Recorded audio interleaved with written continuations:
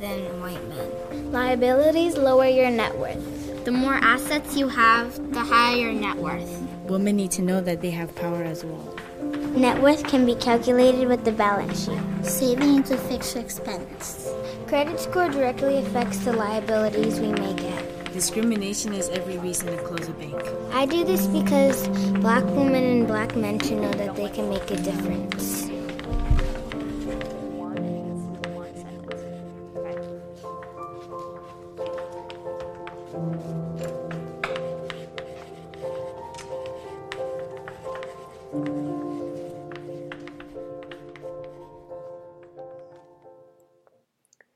Hey everyone, welcome to the Millennial Politics Podcast. I'm Nathan Rubin and I'm joined today by Chloe McKenzie from Black Femme. Hey Chloe, thanks so much for joining us. Thanks for having me.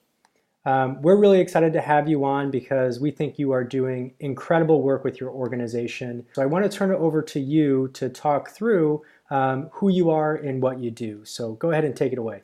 All right, cool. So my name is Chloe McKenzie, and I'm the founder and CEO of Black Femme Inc. Prior to starting my organization, I was actually a trader on Wall Street. What I did is I touched kind of the average American who takes out some form of debt. I traded it. So I traded everything from mortgages to student loan debt, car loans, credit card debt. And so that, despite that was very intellectually stimulating, you can imagine the types of, kind of ethical dilemmas that I feel like I was faced on a day-to-day basis.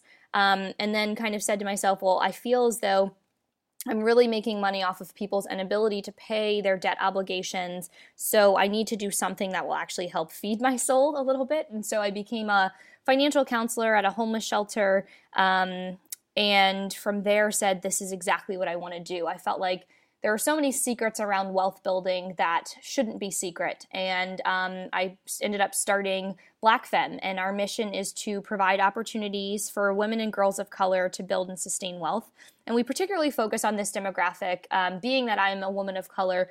We are more systematically disadvantaged from an economic, beyond that, socially, politically, et cetera, but certainly an economic standpoint. So really, the name comes from Black feminist tradition, which says that if you liberate those who are situated at the bottom of society, then we're necessarily liberating everybody. So diving a little bit more into the work that Black Femme actually does, I know just from our past conversations that you are very active in the school systems. Can you tell our listeners a little bit about the curriculum that you've designed and how you engage, kids even as young as elementary school? Yeah, absolutely. So I think it's best to start from where the problem is centered. So obviously we have this growing wealth gap, which is really unfortunate. So that's why I started Black Femme. And then starting to understand what is the problem that I'm seeking to solve is centered around these three fundamental issues with financial literacy curriculum.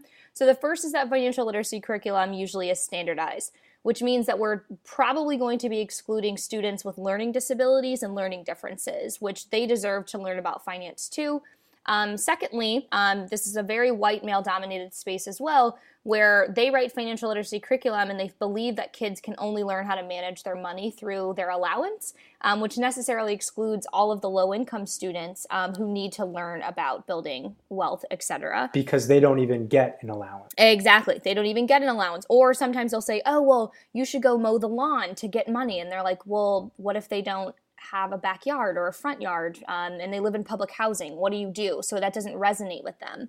And then the final piece is really these people create curriculum that they drop it off, it's for the students, and then they leave. Whereas we can't assume that teachers are financially literate, so why aren't we training them? And then from there, how do administrators include their instructional goals? So this is all to say that those three fundamental problems is what our curriculum solves. So we customize our curriculum, not just school by school, but classroom by classroom. So we're able to create wealth and financial literacy curriculum that serves all populations, from English language learners to special education students to those on the autism spectrum, and then the general population.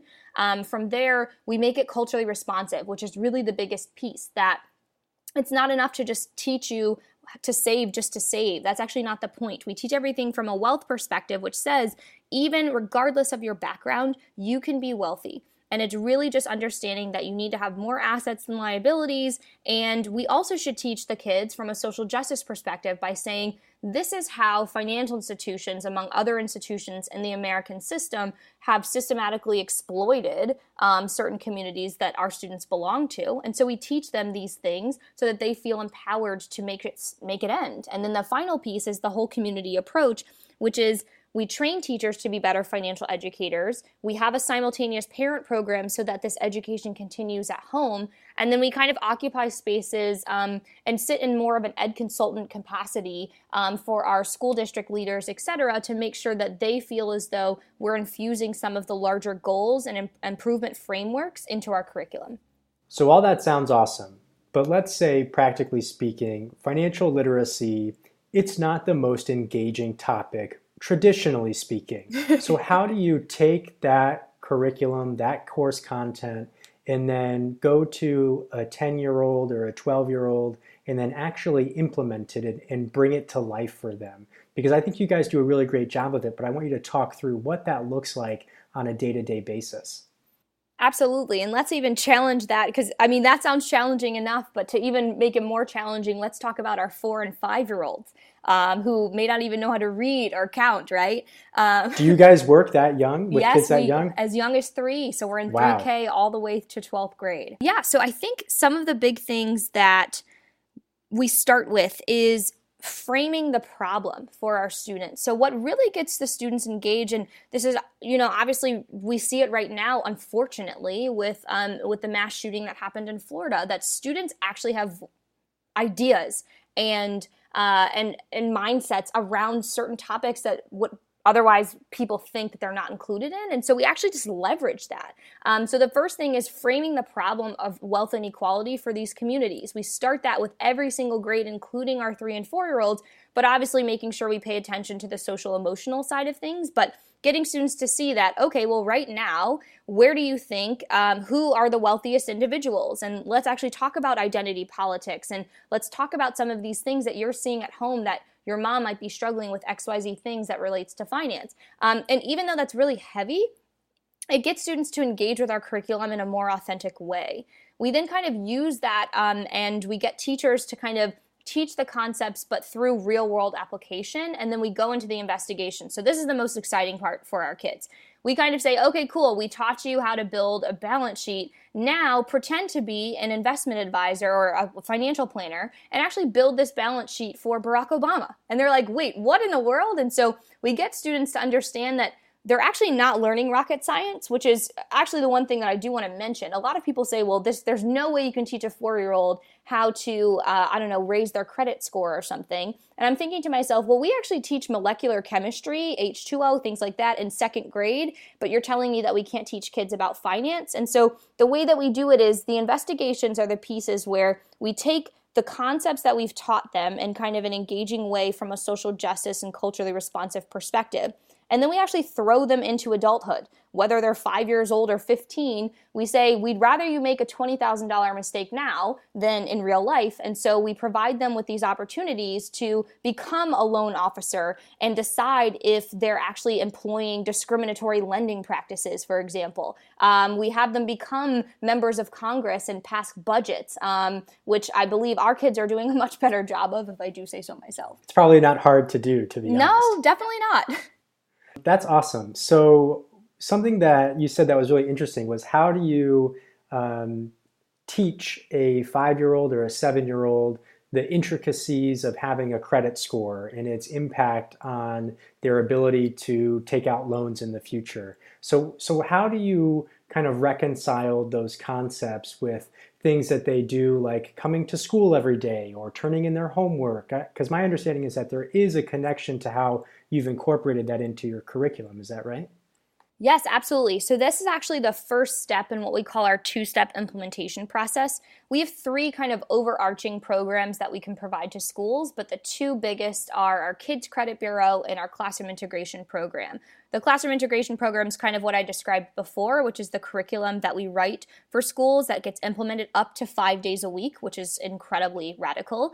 But the Kids Credit Bureau is it's our first step, but it's also really exciting. So to your point is, our kids watch TV. So that's actually the easiest part because we can create these connections. It is so fun to watch a 5-year-old reenact a Credit Karma commercial. I would totally send you some videos, or you all can check our Instagrams and things like that if you want to be able to see this. But they get to be to understand that their parents or on TV or wherever are talking about what these credit scores are. They realize it's somehow linked to something with paying bills. And so we get them to understand that your credit score is really a grade, if you will, about how trustworthy you are as a borrower of money. And so we say to them, well, you actually get a credit score of your own, and it's linked to school. Instead of it being to paying your bills on time like adults, your credit score is going to be linked to homework completion, attendance, and tardies. And so that is the essence of the Kids Credit Bureau. What gets really exciting about this is students are now able to see that they're no longer reduced to their grades. Oh, I'm a good kid or a bad kid. We don't believe in that type of nomenclature. What we see is students are actually able to see that their academic and behavioral choices has some type of an effect on their financial trajectory. So it's a new way of, again, reframing this mindset around what school can actually do for you. Now they're beat over the head every day, go to school, get good grades, etc. But realizing that if they kind of look to some of their elders, maybe their older siblings, that's actually not enough. That if we really actually understand that traditional education coupled with a really comprehensive financial education, that's actually what's going to prepare them. And so we were able to see that our students get really engaged with this, particularly our kindergartner and first graders. And I think the problem that we're now starting to see is that we have to teach etiquette, because now they're like, hi, what's your name? What's your credit score? To adults. And we're like, okay, it gets a little bit more intimate than that. So kids say the darndest things, huh? Yeah, definitely. Well, so just to break it down even more for our listeners, when you say it's tied to attendance or homework completion, effectively, these kids have a running credit score over the course of the year. And if they have perfect attendance and they have perfect homework completion rates, they'll have a perfect credit score. Is that correct? That is correct. And then are they able to redeem that credit score for anything? They are. So again, one of the big things that is kind of a bigger statement about allowances, etc., is we give students what we call their take-home salaries. But you can only access that take-home salary when you reach a PERC threshold, which is the credit score of a 700. By the way, our credit score system is built just like the real one. So the lowest being a 300, the highest being an 850. And so what students are able to do is, as long as they do their homework every day, they show up to school, and they come to school on time, their credit score inevitably is going to go up, just like paying your bills on time. From there, once you reach a 700, you'll now have access to your take-home salary. Your take-home salary is, let's call it a fake currency. So let's say I went to PS 96. We might call them PS $96. That's not probably the sexiest title, but for this example, that's what we can call it. And so students can actually buy experiences with this money, or this fake money, I should say. So they can buy experiences like lunch with your favorite teacher.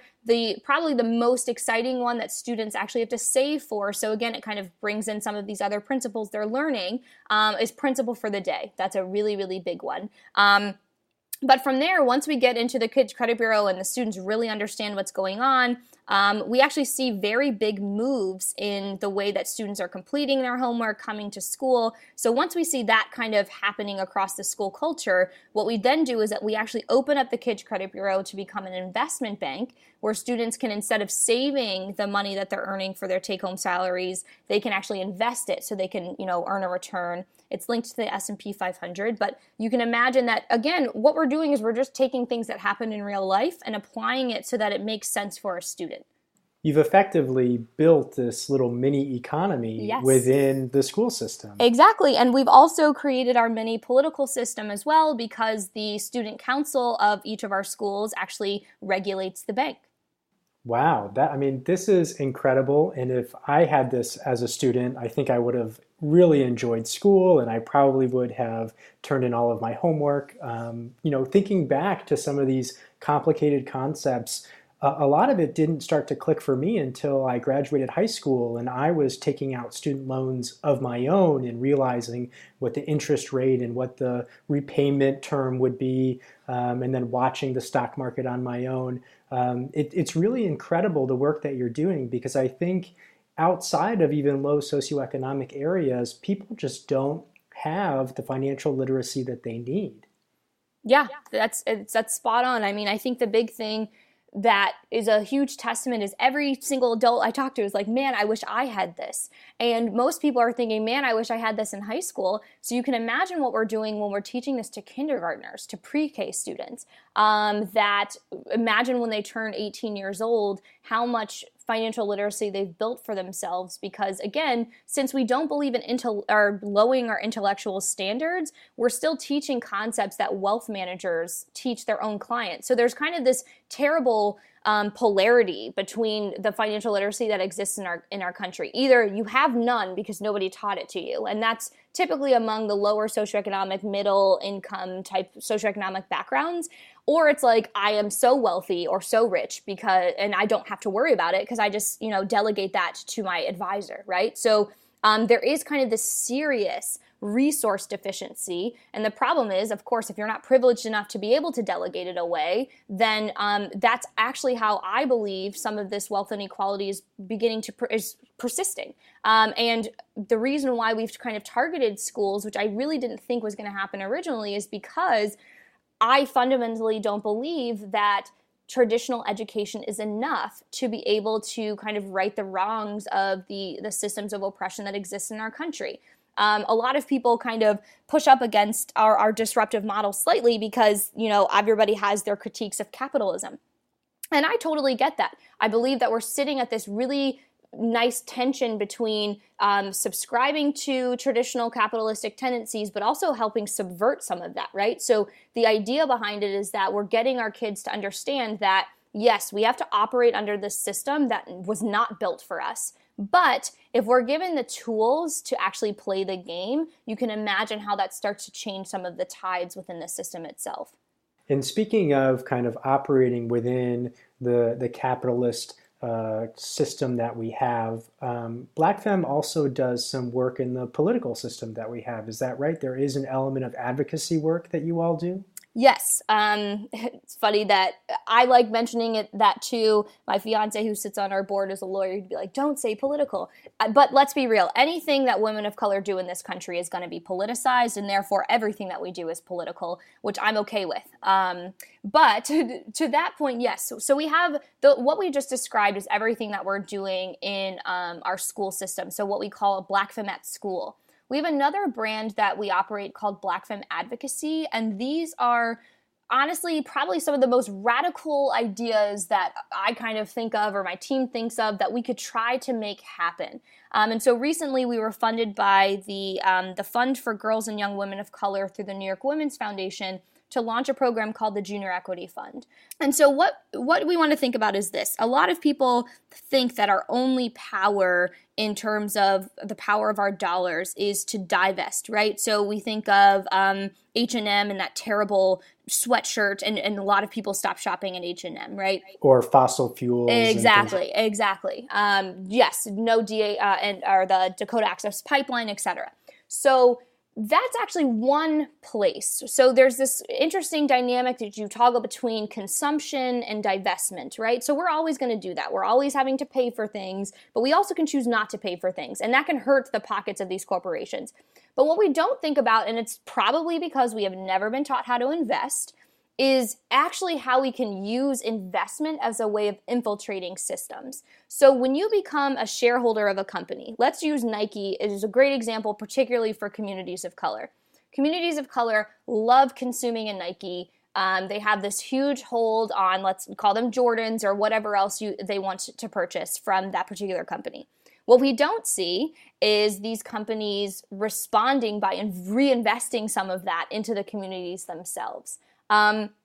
So what we've done is and really thinking about this from a wealth perspective, right? We've bought shoes that are depreciable assets. That means their value goes down as soon as we wear them, and we're not actually getting anything in return from those companies. That's a problem. I think we all know it, but we don't know how we can change that. Well, become a shareholder.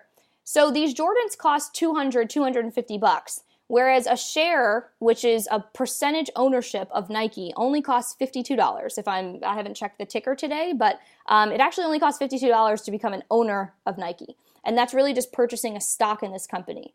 what's cool about that is not only do you become an owner, which means that you're going to be able to share some of the profits that these companies are making, but beyond that, you get rights as a shareholder, new rights that you otherwise wouldn't have just by being a citizen or of the United States or beyond that. So what you get to do is you get to vote on who runs the company. So I use this really terrible analogy because I guess nobody watches horse racing. Neither do I, but this is the only one that I could kind of think of. If you think about, there's three really important parties in kind of the horse racing sphere, right? You have the owner of the horse, and that person selects the trainer who trains the horse, and that trainer usually picks the jockey, right? The person who rides the horse. So the trainer of the horse is actually the board of directors. The board of directors then selects the CEOs, the CFOs, who are the jockeys, right? And so the idea behind this is actually who has the power, the source of all of this power is the owner of that horse, aka the shareholders of the company. And so the kind of crazy idea that I came up with was, wouldn't it be interesting if every single, let's call it woman or person of color, or maybe together, women and persons of color, purchased one share of Nike? You can imagine that we would have a pretty significant stake in Nike, and we could vote off the entire board and put in people who are actually representative of the communities that consume in that company. So it's a pretty crazy idea, but we were able to get funded, and now we're actually going to be giving Black and brown girls, cisgender, transgender, and gender nonconforming people in New York City capital to literally go in and participate in an activist investor initiative to try to actually shake up some of these corporations. I think that's a wonderful idea. And I think even on the flip side, corporations need to understand that if they're making a profit in a specific city, state, or even country, they have a corporate responsibility to give back to those communities so that it's not just an exploitation. They're just not reaping the benefits of working there. They really need to be active participants. And I think that corporate citizenship, that corporate responsibility is something that I hope my generation, our generation, is really going to start to put into place, not just as a nice to have, but as a must to have. If you operate in our jurisdiction and you turn a profit, you have an obligation to take care of not only your workers, but the community itself. Otherwise, it's bad for you, it's bad for us, and we need to work together to be sustainable. Exactly. And I think the bigger thing there is, how can we do that if the people who sit on these boards don't come from our communities? I mean, Nike is a great example that they are all white. I believe there's only one person on the board who's a person of color. There are 2 women out of the entire board. So yeah, right. If we're really thinking that they're going to be actually investing back into these, low income communities of color, which it's kind of laughable to think that that's something that they actually think that they would ever do, and if they're even considering. I think what's even more confusing is there are other CEOs of these major corporations that sit on these boards. So the director of the subcommittee of executive compensation, so they set the CEO's salary of Nike, is actually Tim Cook, who's the CEO of Apple. So it's super interesting how there's these kind of dynamics, which I would probably consider conflicts of interest that exist. But I think what's fundamentally behind this is, again, the shareholders voted for these people to be on the board in the first place. So what I'm thinking there is there's actually more room for us to leverage power that exists. And one of the great things about investing, which, God only knows what Trump is going to do with his team, but at least for right now, it's one of the few places where they actually can't screw us over with kind of all of this ridiculous political crap. It's a free market. It's open. So we can just go buy a share of a company and we now become a shareholder, and now we have rights. And this is true whether you are from a different country or not. You can invest in things that, in corporations that are abroad or here, and you have those rights. So if you think about community organizing, we've lowered the community, or we've actually targeted the community that we're trying to work with, but you become a shareholder.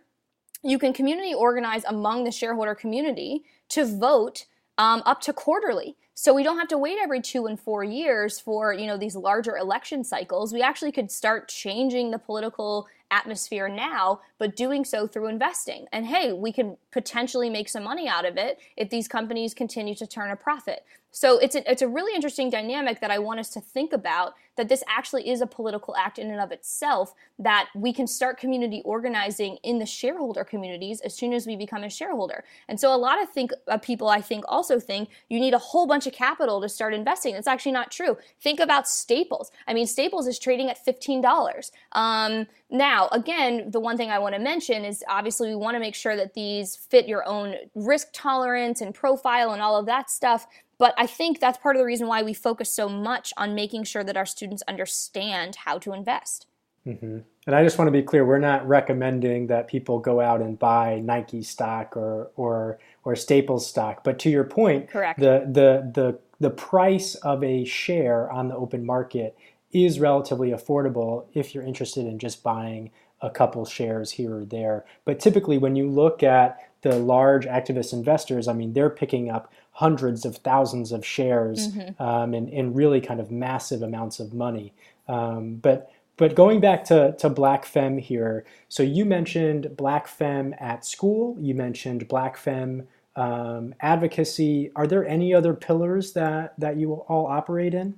Yes. So our other kind of big pillar is Black Femme In-House, and these are completely free programs for women and girls of color across New York City. And we host monthly sessions, sometimes more, but typically monthly sessions where we are teaching these types of things. It's just a way to get financial resources, education, and services provided to the most disadvantaged people across all 5 boroughs. One of the big things that's really important to me that you'll see is, again, some of these other financial literacy orgs actually charge people.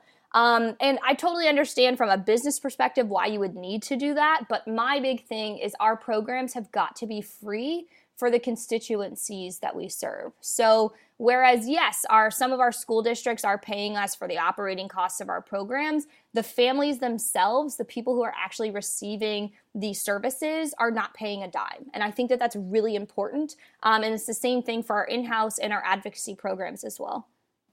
And just to be clear, Black Femme is a nonprofit, and you are somewhat reliant upon volunteers and donations. So how can people learn more about you? How can they learn more about your organization and get more involved if they want to? Yes, absolutely. One of the biggest ways that we're really able to increase our impact and our impact footprint has been from people who have gotten involved, whether it be from a donor standpoint or for volunteering. The best place to go is our website, blackfemme.org, black like the color, F-E-M like feminist.org. And that's where you can really explore all of our program offerings, sign up to become a volunteer, and really more importantly, donate. I think one of the best things that has happened, particularly at the end of 2017, we kind of obviously saw a massive surge in people who want to get involved to kind of change the tides of what America hopefully is not becoming, but is the fact that we had a lot of people adopt schools. So we thought we would always be in New York City, but, we're working in Southside Chicago, we're in Detroit public schools, DC public schools, and it's because people have said, well, this Kids Credit Bureau thing should be in low-income communities of color elsewhere. And so if you're interested in adopting a school to get the Kids Credit Bureau program, you can find that on our website as well. But donations, our average donation side, very Bernie Sanders style, is $27. We have a really great population of people who are recurring donors at the $10 a month level. And so you can do that on our website as well. And that actually goes to serve actually one girl. So if you're $10 a month, you're actually adopting 12 girls to go through our programs, because that's about the cost for every in-house program. Awesome. Chloe, thank you so much. When we first connected, I think it was a little bit over a year ago, you had all these great plans, and now it's so fun to look back over the last year and see how you guys have grown and scaled and all the great work that you're doing. So thank you so much for coming on today. Thank you so much for having me. Always a pleasure. Again, thank you guys so much for listening. My name is Nathan Rubin. You can find me on Twitter at Nathan H. Rubin. Check out the Millennial Politics website, millennialpolitics.co. Subscribe to our newsletter. Subscribe to our podcast in iTunes. Check out our merchandise in our store, and stay tuned for our next episode.